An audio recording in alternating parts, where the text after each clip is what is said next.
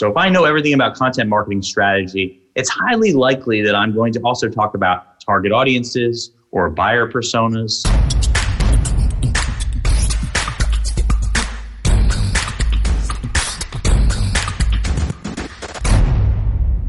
My guest today is Jeff Coyle. He is the co-founder and chief strategy officer for MarketMuse. Before that, Jeff was VP of search at TechTarget, where he built a 30-person content optimization team. And prior to founding MarketMuse, he also worked for portfolio companies from Excel KKR, which is a tech-focused private equity firm with over $10 billion under management. Jeff, welcome. Hey, thank you so much, Eric. Really appreciate the time. So let's kick it right off here. What is the hardest part of B2B content marketing? Wow. Yes, I think currently, I think everybody if you have a B2B company, if for the most part, you have people that understand that you have to have a culture of content. You have to have content. I think the only companies who are still kind of bucking that are ones who believe that they're going to fuel their entire flame with outbound and cold calling, which they do exist. But after 2020, very few of them are still operating full time because that was a really tough tactic to have in place from March to July of last year. And a lot of them have had to pivot. So really, if you're in B2B technology or, thereabouts, having content marketing, it's just no longer an option, right? But now it's really about, I think there's a lot of folks who want a piece of that budget internally. And the hardest part about it internally, that when I'm speaking with clients who work and they're focused on B2B technology, is to say, how much of this should I actually be spending on content versus promotion versus research? And then there's still people who are bucketing technical or, like website tasks along with content marketing. They're not separating those line items. So the toughest part is not necessarily the tactical side. It's getting enough budget to be able to create the amount of content that's needed to really exhibit one's expertise. It's really it can't just be a checkbox, as in, I know I have to, have a blog and it's got to be a one per week. And so for a long time, a lot of B2B tech companies, that was their content marketing plan. It was just like, I know I need content, so I just put it over here and hope it does well. Right now, it's really making sure that it's integrated and a major part of your investment, and there's strategy behind it. There's actually, cross-team collaboration. So getting somebody to be able to allocate enough resources for it, and ensuring that everybody understands the strategy is definitely the hardest part that I see time and time again, just immature from a B2B technology perspective. So. And you've been doing this a while. Yeah. You're one of the first comers in B2B content marketing. Yeah. So, I guess what I'd be curious to know is, from then to now, today, what separates the winners from the losers in B2B content marketing? Yeah, like you said, I know this is year 21 for me, actually about year 22, if you want to really count it. About just thinking about content strategy, thinking about lead gen, and all the channels, omni-channel approach, whether it's paid, whether it's organic, all that type of stuff. And the big thing that separates the winners from the losers is, over time, it's really having longevity in your content marketing plan. It's not looking for cheap wins. It's not looking for, the quick fix, and it's a focus on quality. It's a focus on comprehensiveness, and it's a focus on what makes you special. Effectively, why is the content that you're creating, you have a great foundation, maybe that just sets you apart, but what are you building that truly is differentiated, and tells the story that you're an expert, and thinks about your audience, thinks about what they're going through, and you answer those questions, and then you answer the next 5 questions that maybe they didn't think about. What separates the winners from the losers is the people who are winning now were thinking that way 12, 15 years ago. And it's finally caught their stride. They finally caught their stride, and they had a great foundation behind them. Over time, you've seen some quick winners who have done more kind of short-sighted things. But what separates them is really the plan for longevity and an understanding that you put your best foot forward every time with content and you're going to have the most longevity versus just cutting corners and trying to, get quick wins. Not that quick wins aren't out there, and I can get into that, but that's something that is really guaranteed from a long-term perspective. So, in this, we learn as we get older and we get more experience that, the way courts of law work in this country is it's not necessarily whoever does the right thing who wins. It's the person who can afford the best legal team. Whoever's got the deepest pockets traditionally in business litigation is the one who wins. And I wonder, is it the same in B2B content marketing? Do the deep pockets win? I have a couple answers to that question. And I don't think that's always the case, but it does make someone very formidable.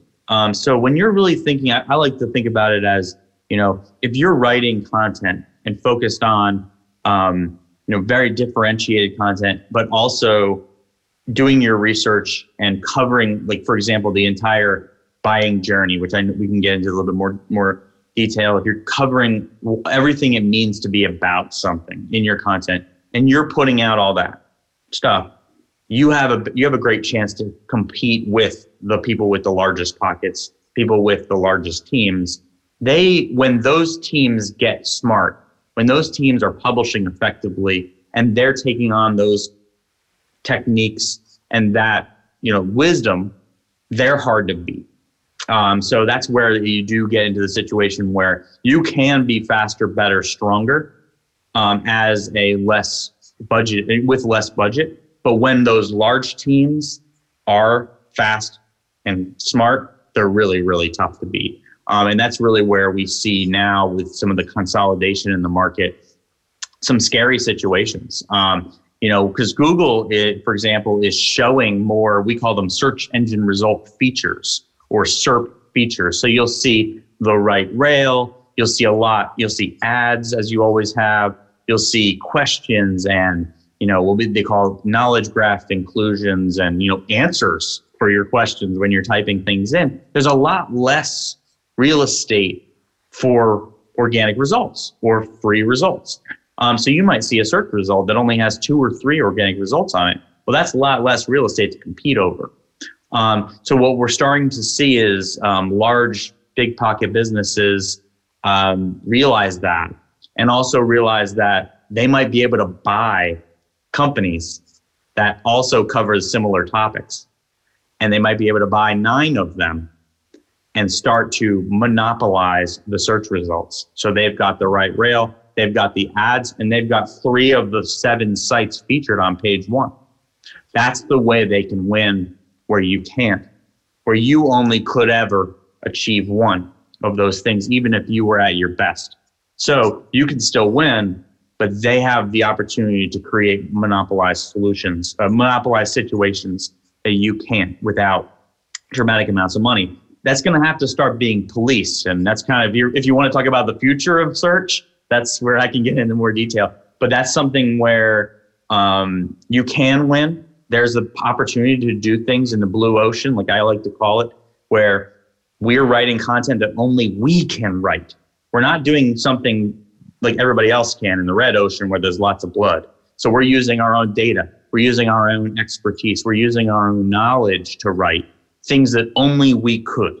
And that's what makes us special. And when you don't have a large budget and you do that, you can really win over and over and over again. But if you're doing the same thing everybody else is doing, you're going to lose to the big pockets. So, you're in the bubble. You've been doing this for a long time. You have a very sophisticated tech stack. It's fully integrated. And you're making a market for a content strategy platform. Right. Right. Mm-hmm. So what is your biggest B2B content management pain point?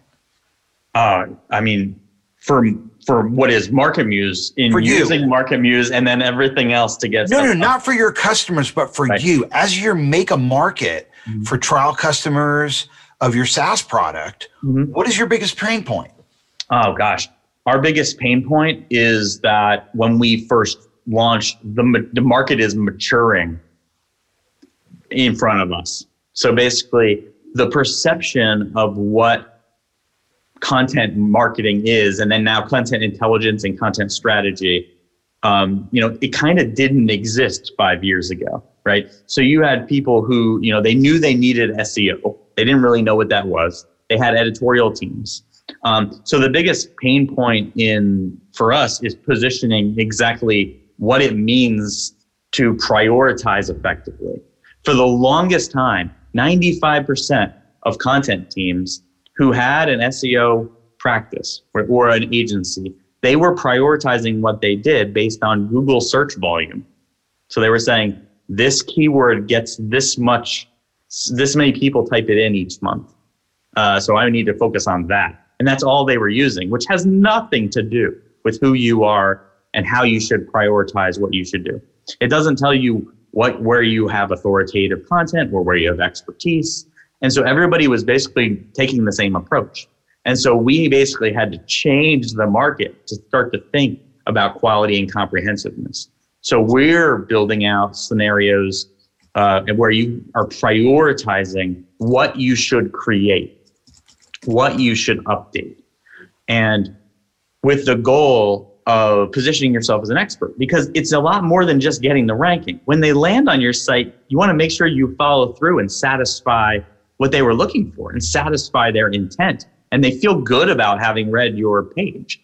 And for a long time, I think people were thinking of it, only as, getting the entrance effectively. And so we're really educating the market to, desire to make great decisions and not just spend X amount of dollars on content and hope. I mean, content marketing and content strategy makes content marketing predictive. We can predict whether something's going to be successful in organic search. And that's what makes Market Muse special. It's not a black box. We can say, yeah, you have to invest in 20 wonderful articles, Eric, or else you're not going to be able to grow at all against, buyer persona development as a concept. And you might say, wow, that's too much for me to invest, or we might say, whoa, you actually have an easy win there. Go write one great post on this, and it's probably going to win. So we are changing it from being a throw and hope to planning, prioritization, and execution that you can set a watch to. And that's what makes it really different. So nobody knew that was possible. And that's where the hardest part for us is. People still think it's a guessing game. Well, I mean, in terms of predicting what is going to rank from an organic standpoint, that's doable. But the truth is, I mean, most of the approaches for achieving that are pretty boring. Yeah. You've got to write something that someone else has written, or you had to build a taller skyscraper, whatever the heck it might be, right? You think about something like putting out a new idea, a fresh take on something, really leading with a new idea and publishing thought leadership content. It's much tougher to predict the success of something like that. Like some of the best ideas I've written about, which I still think are great ideas, no one ever read about because they didn't use the keywords that were predictable because they were new ideas. So how do you sort of draw the delta? How do you find the delta between thought leadership content and, I guess, SEO opportunity? That's a great question. I love that question. That's like everything that I believe and love about this game and this industry. I like to think about it in two ways in addition to topic modeling. So topic modeling, if somebody were an expert on a topic, what are the concepts that they would naturally know? So if I was an expert on this thing, I would naturally know something about this other thing.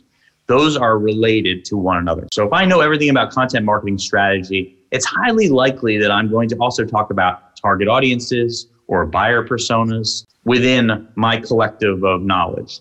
And if not, it's going to be weird. So if I go out and I write one article about content marketing strategy and that's it, I'm probably not the world's leading expert in content marketing strategy. And so for thought leadership on concepts that no one else has talked about, I still need a foundation of content that sets the standard for my authority. I have to have covered, let's say my concept is I'll give you a great example. There's a really amazing thought leader. His name's Kevin Indig, good friend of mine. He's a wonderful search engine optimization professional and content strategist. He wrote one of the better articles ever written on internal linking. So how you should link your pages together on your site. And he did it in a very novel way, used a lot of new jargon or jargon that hadn't been written about in this way. That took a long time to gather steam. But if Kevin didn't have 500 posts that told the story that he was an expert on search, he could have never had the presence with that internal linking article. So even though he claimed that it was a brand new name or did these other things, had he not had that existing authority, that momentum on those topics, it would have never found its way to coming up for a pile of other related searches that people were searching for, in addition to his unique novel jargon. And so where you're looking, a page ranks for dozens, thousands. I have a page in a client site that ranks for 190,000 words, right? It's not about all those things, but it's a little about some of them and a lot about some of them, the relatedness of concepts. So you need content that tells the story that you're the expert on the stuff that is table stakes to be able to then stand out with your blue ocean thought leadership content. When I say blue ocean, I love taking something that only I know, right? Like you said, that the things that came out of your brain and pairing them and making sure that you're pointing to them logically from related concepts that you've written about. Or you're using product data in our case, right? So the mission statement for us is we set the standard for content quality. That's Market Muse. So when we do thought leadership or data journalism or blue ocean content, we want to show that we can tell you whether a content item is high quality or not. So we can go look at, a post from a popular speech, right? And say, hey, this person actually doesn't know what they're talking about with regard to this topic. And you can tell because of this document. So we do some interesting things there. We can also look at an industry of the top 10 websites about X and say, who's got the best content amongst this group, right? That's true thought leadership, and no one else can do that except us. So it's about how much of it is something that only you can do. And then do you have the foundation of the table stakes expertise? And then your novel ideas can win. In some crowded B2B information spaces, right. There are these celebrities that do really well with generic content that isn't really nuanced and isn't really specific. And, they do offer some tremendous insights for newbies. You think about like Neil Patel or Brian Dean, or really any of these sort of celebrity SEOs that do offer tremendous insight for newbies. But, you can't really compete against somebody like that if you're just coming to the table for the first time. You need some way to sort of separate yourself from the pack. So when you're dealing with a client like that, how do you help them find a unique differentiator in a crowded information marketplace? Yeah, that's a wonderful question. And in the search space, it's really about, there is three things that I always advise. One of them is if you are in a tough space where you have a deadly competitor, right? You have a competitor who is doing a lot. You've really got to take the time and invest money in, I reference it as competitor cohort analysis, but you've got to know everything they've done. You've got to know everything they are currently doing, what's their current, and I'll walk through a few ways to do this, and where they will likely go in the future to be able to put a dent into their groove, really. For some of the examples that you just named, they each have a different strategy, very, very unique strategy. One is a small footprint, high off-page strategy, which is probably esoteric if somebody's listening to it, but heavy focus on external citations and a small content inventory. There's one way to skin that cat. The other one is mass volumes of ghostwritten content. that isn't written by the person who's associated with the content. There's a way to skin that cat too. And you'll have the same situation no matter who you're competing against. If you're in B2B tech, you're competing against G2 Crowd, you're competing against Software Advice, you're competing against Capterra, you're competing against TechTarget. You're competing against these people. If you're in special interest, you're competing against IAC, you're competing against Red Ventures entities. These large entities. You got to learn who you're up against to be able to then say, whoa, what is our true unique differentiator? And the way that I look at it is the amount of content, where they're likely to post content, where they're likely to update, but also what stages of the buy cycle are they not covering? What angles are they not touching on? Or where have they covered these things poorly with low quality content, where I have a unique or novel insight? When I publish more of that, I can start to, I call it chopping down the tree. So I can start to chop down the tree with my unique insight again and again and again. I know this industry better than they've exhibited that they do. So I'm going to really dive deep into this industry. Or they're not covering the early stage awareness phase of this topic. The days of one topic, one page, baloney. It was always garbage when someone said that, but no, it's not that. That isn't the case. It's one topic, one journey needs to be covered. And the people who think it's cannibalization to do multiple pages against one keyword, which a lot of people still tout, you beat them by understanding the customer and the journey and covering the journey. So if you think about conventional business planning, Right. you have a SWOT analysis. You look at the strengths, weaknesses. Right. What are they? Strengths, weaknesses, threats. Yeah, threats. Yeah. Mm-hmm. And there's a vowel in there threats, too. yeah. Opportunities, right? We'll leave that unsaid. Mm-hmm. But I guess what you're saying is when you do this cohort analysis, are you also sort of looking for vacuums? Are you sort of looking for what's a vacuum to fill? Yep. Yeah, that's the concept. A lot of people will phrase that vacuum finding or whatever as niche finding or niche analysis. But you are looking for, depending on why you're doing this research in the first place. Some people are looking for websites to buy. They want to find sites that have tons of upside or spaces that have complete greenfield. No one's covered this for some reason. You might figure out that there's only weak coverage in, high altitude trail running shoes, and you might want to turn that into a business, right? Or it might just be that nobody's really covered, warehouse management software for vaccines, right? Because just no one's covered it really well and why it's novel for that specific use case. So when you do your analysis, you can do that by looking externally at the market and how much interest there is.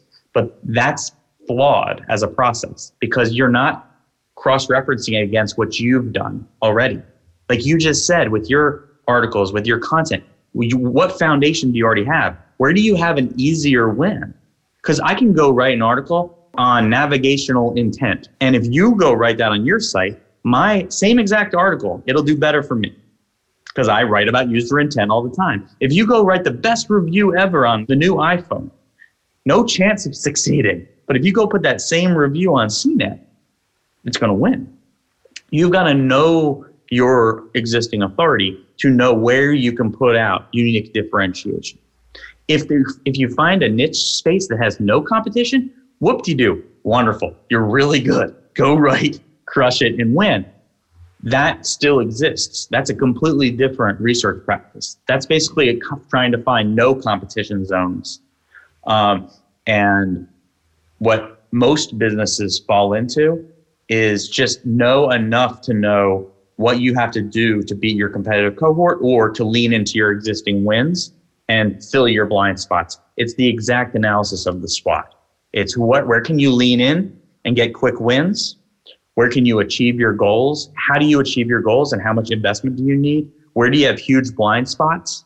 And then where do you have competitive threats? Competitive threats can be a site that used to publish 10 times a year and now they publish 20 on the same topic. It could be these people just write better content than you. You need to level up your game. Or it could be you have 90% of your traffic going to one page. So many different situations can be threats to your longevity. And so making sure the mirror is very, very clear is, that's my wish for anyone trying to differentiate, because you can differentiate all day, but if 95% of your traffic goes to one page on your site, you're in trouble. Somebody's going to get you. A lot of e-commerce companies out there doing paid, but not really much organic. Yeah. And a lot of them come to me and say, hey, I want to do organic. And I've had them come to me and say, hey, I want to kill it in organic. And my experience is maybe, something I don't. It takes time. There's no way to, if you want to snap your fingers and get traffic, you got to buy it. But if you want organic traffic, you got to ramp that up. And I've had guys come to me and say, hey, I want to just spend big money and make it happen right away. And, I'm a terrible salesperson because I always tell the truth, and I say, I'm sorry, bud, but, we got work to do. You got to build a team, and we got to make sure we got you're measuring things right, and we got the stack integrated, and we got a path to purchase, and we got some SEO going. We need a keyword strategy. So what do you say to that guy? What do you say to that guy who comes in the door? Most of the time those guys bounce and they wind up going back to advertising, has been my experience. Thankfully the e-commerce world is starting to get it, but it's a slow process. Yeah. And the reason is that what kind of I mentioned on the top of the show, which was they still think that content goes over here and the products are over here and they're siloed. They're not writing content that speaks to their expertise or the purchase journey. They're just the company that sells dog food. Guess who isn't the company that just sells dog food? The companies who are selling the most dog food online, right? They're actually putting out content that tells the story that they know everything about it. They know everything about you as a customer or a prospective customer, and they're building content that integrates with their buying experience. And so if you feel, for an e-commerce site, when I'm confronted, by the way, some of the largest e-commerce sites are our customers. I can drop names, but I usually don't find that to be terribly valuable. You can go to our site and see them. Come on, man, drop some names. Big Orange one from Atlanta that we probably have all been to. We've got a lot of them. Every customer, every time they write a content item, it's associated with a Market Muse content brief. And the dream for an e-commerce site, right, is no, it's not about the silo. It's not about sneaking content into a page. It's about, does your experience highlight that you understand the purchase journey? And how are you bringing that to the client? The reason why I say that is it's e-commerce intent, purchase intent is important. You have to have an elegant experience. You have to have that, the experience to purchase. But the tough part about this game in e-commerce is the largest entities, the one like the Amazons of the world, they play a different game. They get away with a lot more than you can if you're a small e-commerce provider. They have a lot more breadth. They get a lot more of a breadth to be very aggressive. And so when you're an e-commerce person, and you're maybe in a mid tier, or maybe only in the 5 to 10, 5th to 10th, you have to beat them with expertise. And you can't do it with a blog that has one link on the bottom right. You can't do it with a blurb of text on the bottom of a category page. You have to really invest in a user experience that shows that you know the buyer, so that they will trust you, so that they will buy from you, especially if your product isn't differentiated. If you're selling the same thing they are, you can only win with content. I don't know if this is useful, but sometimes the way that I'll explain it is I'll say, you got to have editorial content as well as advertising content. The editorial content is written in a journalistic style, and it's impartial. It's not puff piece. It's not a house organ. It's designed to inform someone who has a problem they're trying to solve that your solution, can help them with. Yeah, absolutely. And intent changes too. And what you see in a search result is actually Google's favored intent. It's not true intent. So the difference of that is Google's trying to decide what the best way to service a particular request for a topic or a particular query. And I can get into that for hours and hours of how it works and such. But the important thing is sometimes you could be searching for something that has multiple different intents. It's called intent fracture.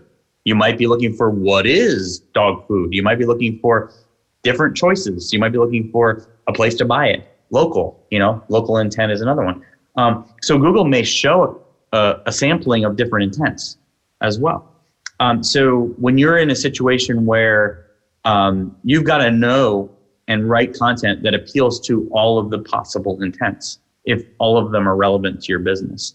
And what you see a lot of times is people think that, they'll look at a search result and it's got 5 definitions on it. They're like, oh, I just need to write a definition. Nope, wrong. You don't deserve to write the definition and have that succeed because you haven't written the rest of the buy cycle. That's the e-commerce problem right now. They think that they just have to put transactional content and product content, and they don't need to cover the rest of the buy cycle. Or if they do, they want to cover it over here because they can't really attribute that to average order size and closed business. They don't realize that if they go write that over here, all boats rise over there. So the best e-commerce teams are recognizing that. And the other thing is Google's changing the way that they detect intent constantly and what the right intent is. So you look at common product searches that a year ago, 5 out of the 10 results were actual products or category pages. Not anymore. Right now, they're top 12 hiking shoes for, high altitude runners. And, my tips for high altitude running and the products I use, you've got this whole group of affiliate marketers writing great content that's written by experts about their choice for products. So a couple of years ago, you had, Amazon's best trail shoe. You had, the Columbia's shoe and a bunch of other category pages from Walmart and Target. Not any longer. You're intermittently seeing an expert article from this person. You've got Wirecutter there. You've got, their best tips. So you've got to keep identifying what content is needed. And if your business, you're sitting there like, I don't want to write all those different types of pages. That's not who we are. We just sell this stuff online. You're going to go like this over time. You've got to do it. You have to be thinking about all the different ways people want to consume information about your product. Even if you're selling socks, I always joke around about it. You're selling a white sock, you still have to know the purchase journey. B2B content marketing is critical, but it is just one piece of the digital marketing puzzle. To understand all the pieces and how they fit together, download my Essential Digital Marketing Skills Guide and get an overview of the most in-demand marketing skills. And you can download it at ericschwartzman.com/essential skills. Now, Jeff, what is topical authority and how do you build it? That's a great question. Topical authority is basically some of the things that I've been speaking about. It's if I were that expert, if I were an expert on a topic, and I knew everything there was to know about something, what would my book look like? What would my encyclopedia look like? What are all the concepts that I would cover? And so MarketMuse, the business that I've co-founded, that's one of our core technologies. We're able to look at massive quantities of content and effectively distill it into a topic model that says, if I were going to cover this topic well, here's the other things that need to be included to tell the story that I'm the expert. Cool thing that we do is we can measure it. We're the only people that can measure it other than the search engines. We know exactly the way that we do it, they do it, and we're trying to build out a way for marketers to have access to that in a way that can say, where do I have authority? What do you do with that, right? Maybe you're authoritative on this topic. Well, go write an article on something pretty close to it You've already got momentum. Go write an article on that for a specific industry, for a specific use case, a different stage in the funnel. Guess what? That stuff does better quicker. That's your quick wins. We can just do so much by knowing how much power we have. So topical authority is important. You know how to build it. Like you mentioned, it's not always that fun, but also what do you do with it when you have it? Some people think, that, okay, I'm done. I've written all I can about this topic. It's not true. There's never an end. There's never a there. There's always things that you can use your power to succeed even more. By the way, a couple questions ago, you asked me about a few sites, and hey, we can never compete with these folks. When you're doing things using certain techniques that require you to have a small footprint of content, you are susceptible to someone taking the strategy that I just stated and writing that great next piece, because they're not going to write that great next piece. So I'm publishing my second book this spring. Mm-hmm. For me, one of the big differences between newbies and advanced online businesses is the stack. Mm-hmm. It's like if they've been around a while, companies that are more sophisticated generally have an integrated collection of software tools behind the scenes that make it possible to do more with less and to pass information from one part of the business to another. So they allow for cross-functional collaboration. And my experience has been with newbies that they don't really understand that. It's more about, hey, let's build a website. Mm-hmm. There's more focus on the presentation layer. And so I wrote this book, The Digital Pivot, to talk about, from a big picture perspective, what an online business looks like. Because digital marketing is, again, just part of an online business. And other people have to be able to use information to be able to act on it. If I generate leads and sales can't close, and finance can't bill, and ops can't service, and customer service can't support, I don't have a business. I have, a website and email, and that obviously is going to take a lot of time and energy to compete against companies that are more streamlined, that are passing information back and forth. So, it takes, I think, right now to get that, you kind of have to sit down and read a library. And I feel like I have written the first book that kind of, and it's not a technical manual. It's sort of got stories in there of experiences I've had with clients, and I try to keep it light and airy with some anecdotes in there and some humor. And it's a short read, but I finished this book, okay? And I just gave the manuscript over to the editor, on Monday. Mm-hmm. So I'm really psyched about it. It comes out in spring.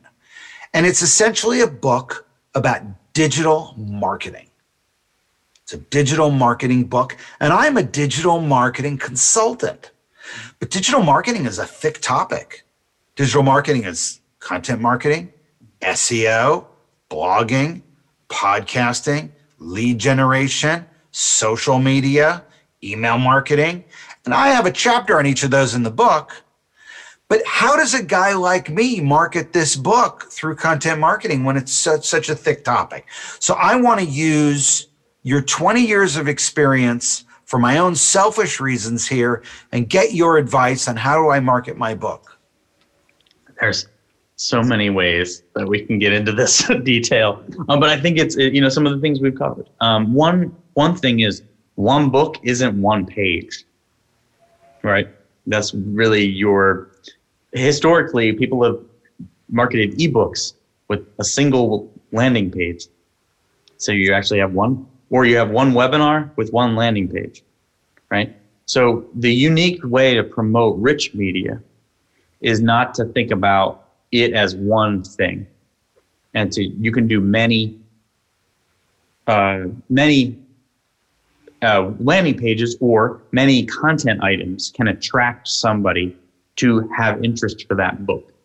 That's the first way to think about it. So it's the ultimate kind of honeypot to generate eyeballs in any possible way that you can think of that then relates to them buying the book. And so the easiest way I always used to speak about this would be, you have an ebook? Okay.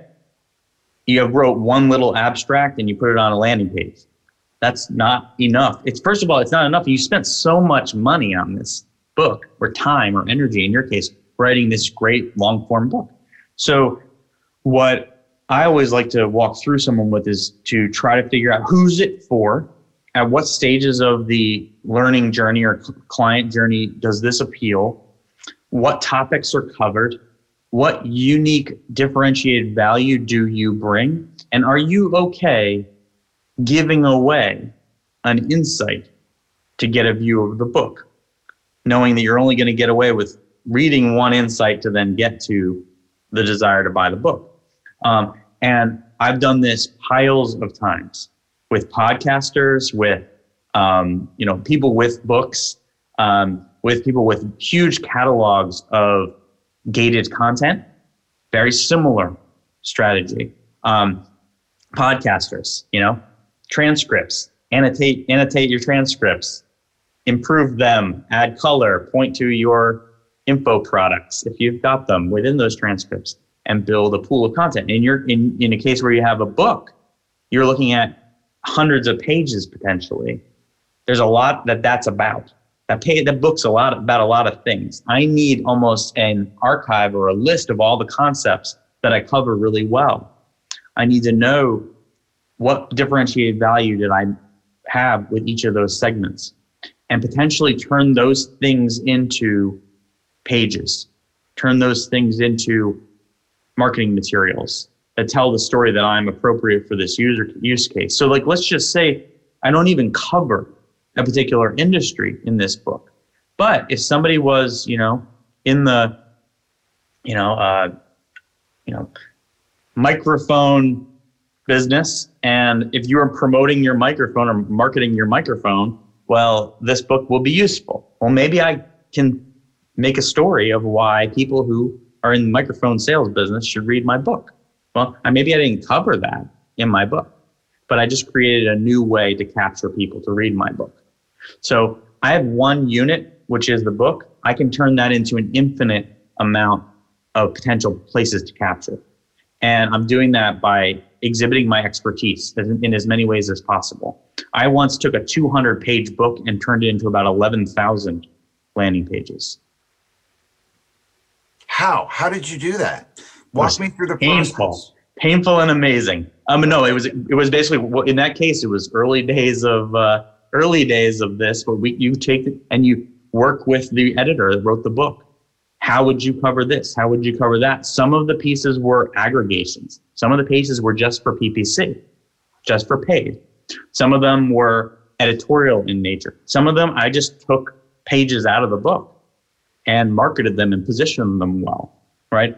And so the key is, you've got this thing that's one thing. It's just like this webinar, or just like an ebook or a white paper. That white paper can appeal to a lot of people. It's like value selling your content. You need to think about all the solutions, all the KPIs that it can influence. It's all the pain points it can solve, all the people it's for. And all those permutations turn into repurposing opportunities. So if I were building a book, I would focus on the sweet spots. I would start to build out, hey, I know these are the markets that I typically get clients in your case, if you're selling consulting services, these are my target areas. I know a lot about the way that they think.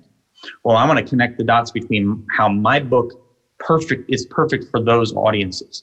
I might even do them from an ABM perspective if I were you. If I have a list of clients I want, if Boeing's on your list, right? And you want to say, basically, why airline industry professionals need my book explicitly. Why airline industry professionals, and so I might go through industry-wide. I might go even getting into specifics. Why, Delta needs to focus on this. You can get into it at any level of specificity, any level of targeting.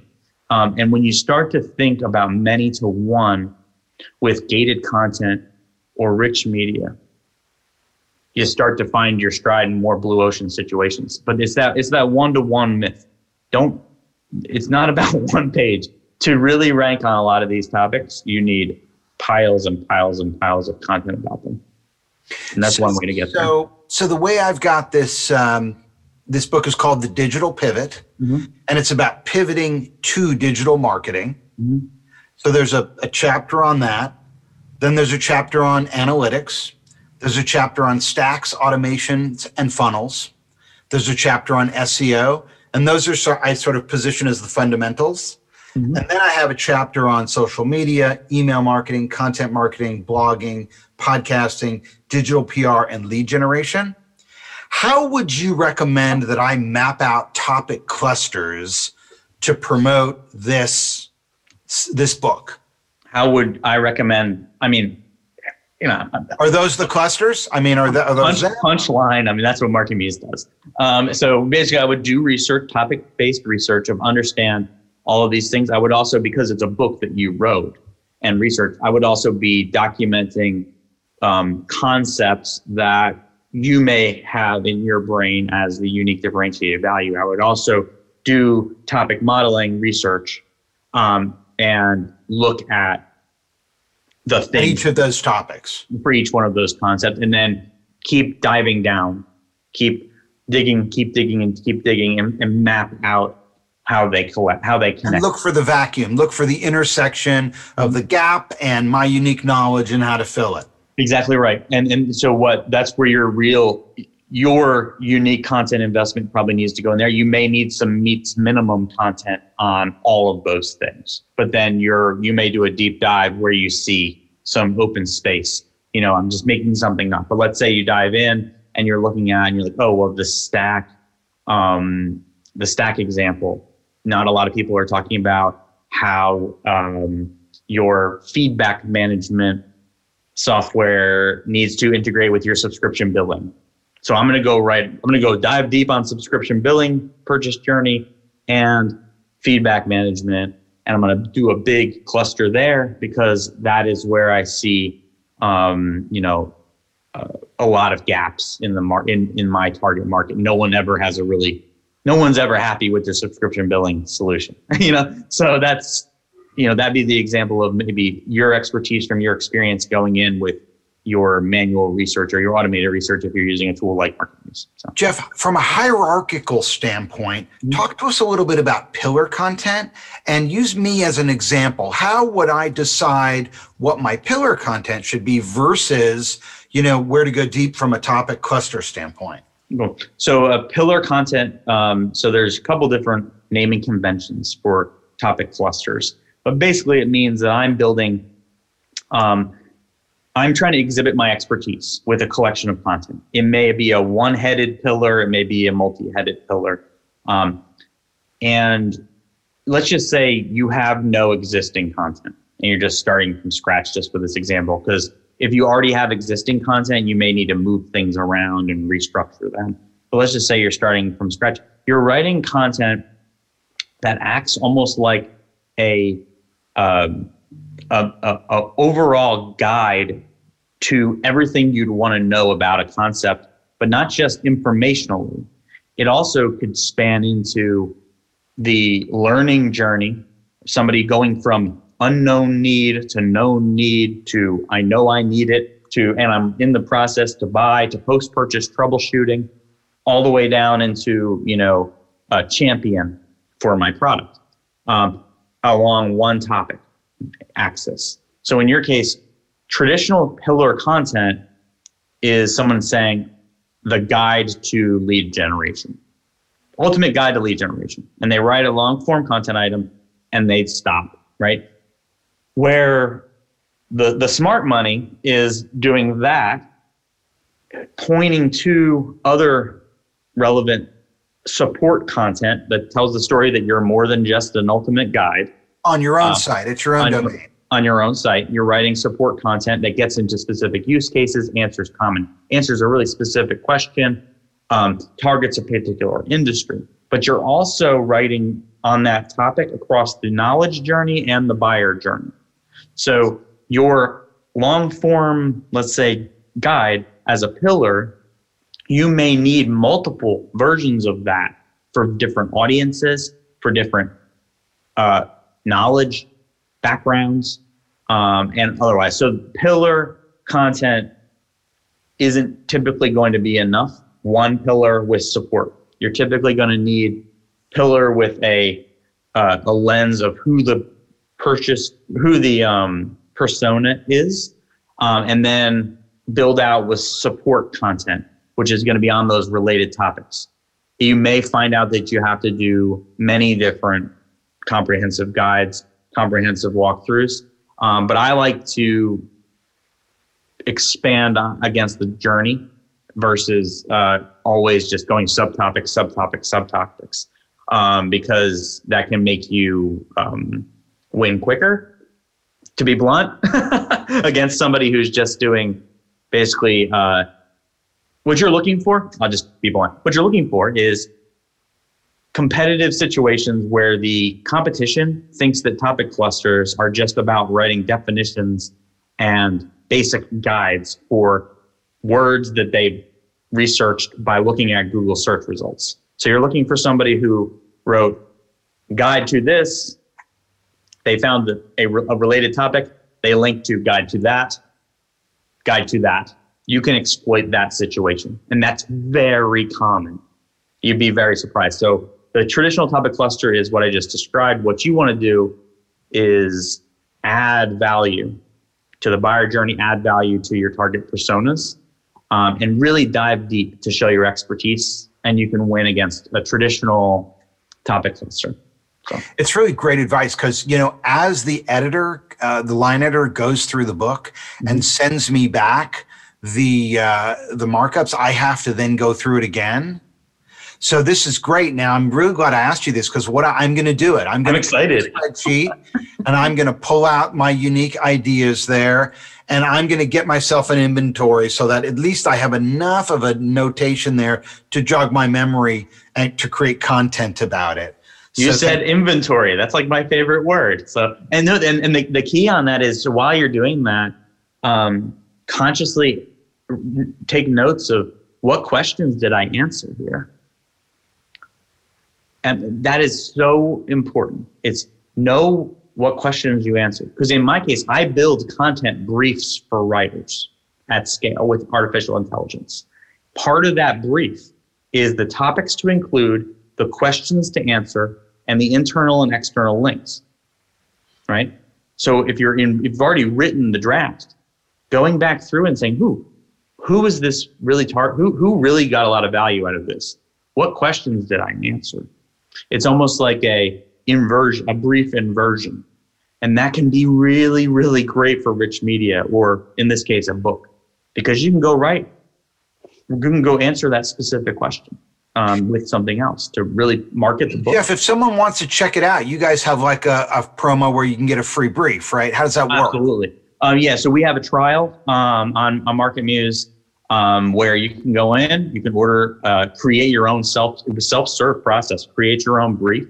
This will probably air after the release, but we have Market Muse First Draft, which is a natural language generation platform. We'll actually build some drafts for you, so you can check them out and tweak them and improve them, add your expertise, add some production value. It starts to kind of give you inspiration that meets your outline. So you can actually build the outline with AI and actually start to see some ways that you possibly could cover it, and really get you further down the pike for writing. Our goal is to really inspire and amplify subject matter experts, and also rid the world of low quality content.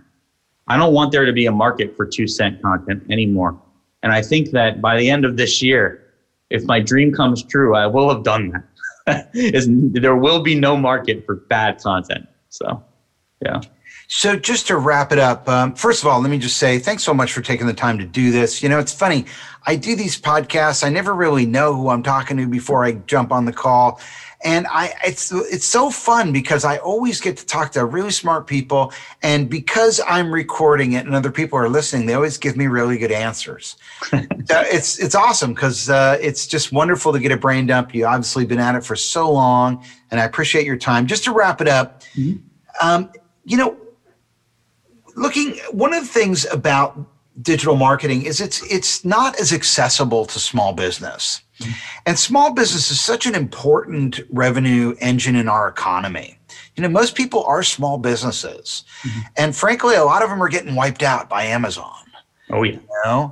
And, I wrote the book really to help small business compete, to sort of wake them up to the opportunity, because if they don't compete, they're not going to be here anymore.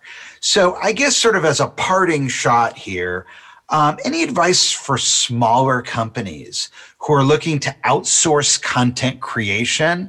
Like, how do they wind up not getting these crappy blog posts back from these, just this garbage? Like, I get daily, every morning, a bunch of emails from people who want to write free blog posts for and I learned the hard way, because I used to say, yeah, send it to me. And then I'd read it and I'd be like, oh my God. And what am I going to do? Then I feel bad, and now I just don't even answer them anymore, because I just get these nothingness blog posts that are ridiculously awful. So for a small company that doesn't have the resources, they're not going to do it internally. They're going to have to outsource it. How do they not get burned? How do they get good content? My self-serving answer is make sure that you have an understanding of what you're going to get out of it. Don't believe that you're going to write 10 articles so that only one of them is successful. It's industry standard for what we call content efficiency, so how much I publish versus what hits my KPIs. It's about 10%. You can do a whole lot better and be very efficient as a small business. You really can. You have to demand quality, and you have to demand comprehensiveness. And one way to do that is to order your content with a content brief. Whether you build it yourself or not, create a single source of truth for the writer and you to be on the same page. And then you have a very low chance of getting something back that you're not going to like. If you combine the content brief with a throw-down brain extraction of everything that that's special, because if I'm working with a lawyer, if I'm working with someone who's run a hardware store for 50 years, I don't care, right? So if someone, hairdresser, they have so much information in their brain that has never made it to a page, right? So figure out a way to get that out of your brain, even if it's interviews, recorded interviews, conversations. Those people don't like to write. I know I don't like to write, like let's sit down and write, but I'll talk all day, right? Get it written. And when you have that single source of truth for the writer, the chance of you getting something that you hate or that you're not proud of goes down to near zero. Well, Jeff Coyle, Chief Strategy Officer with Market Muse, it's been fantastic having you. Thank you so much for your time. Thank you so much, Eric. I really appreciate it.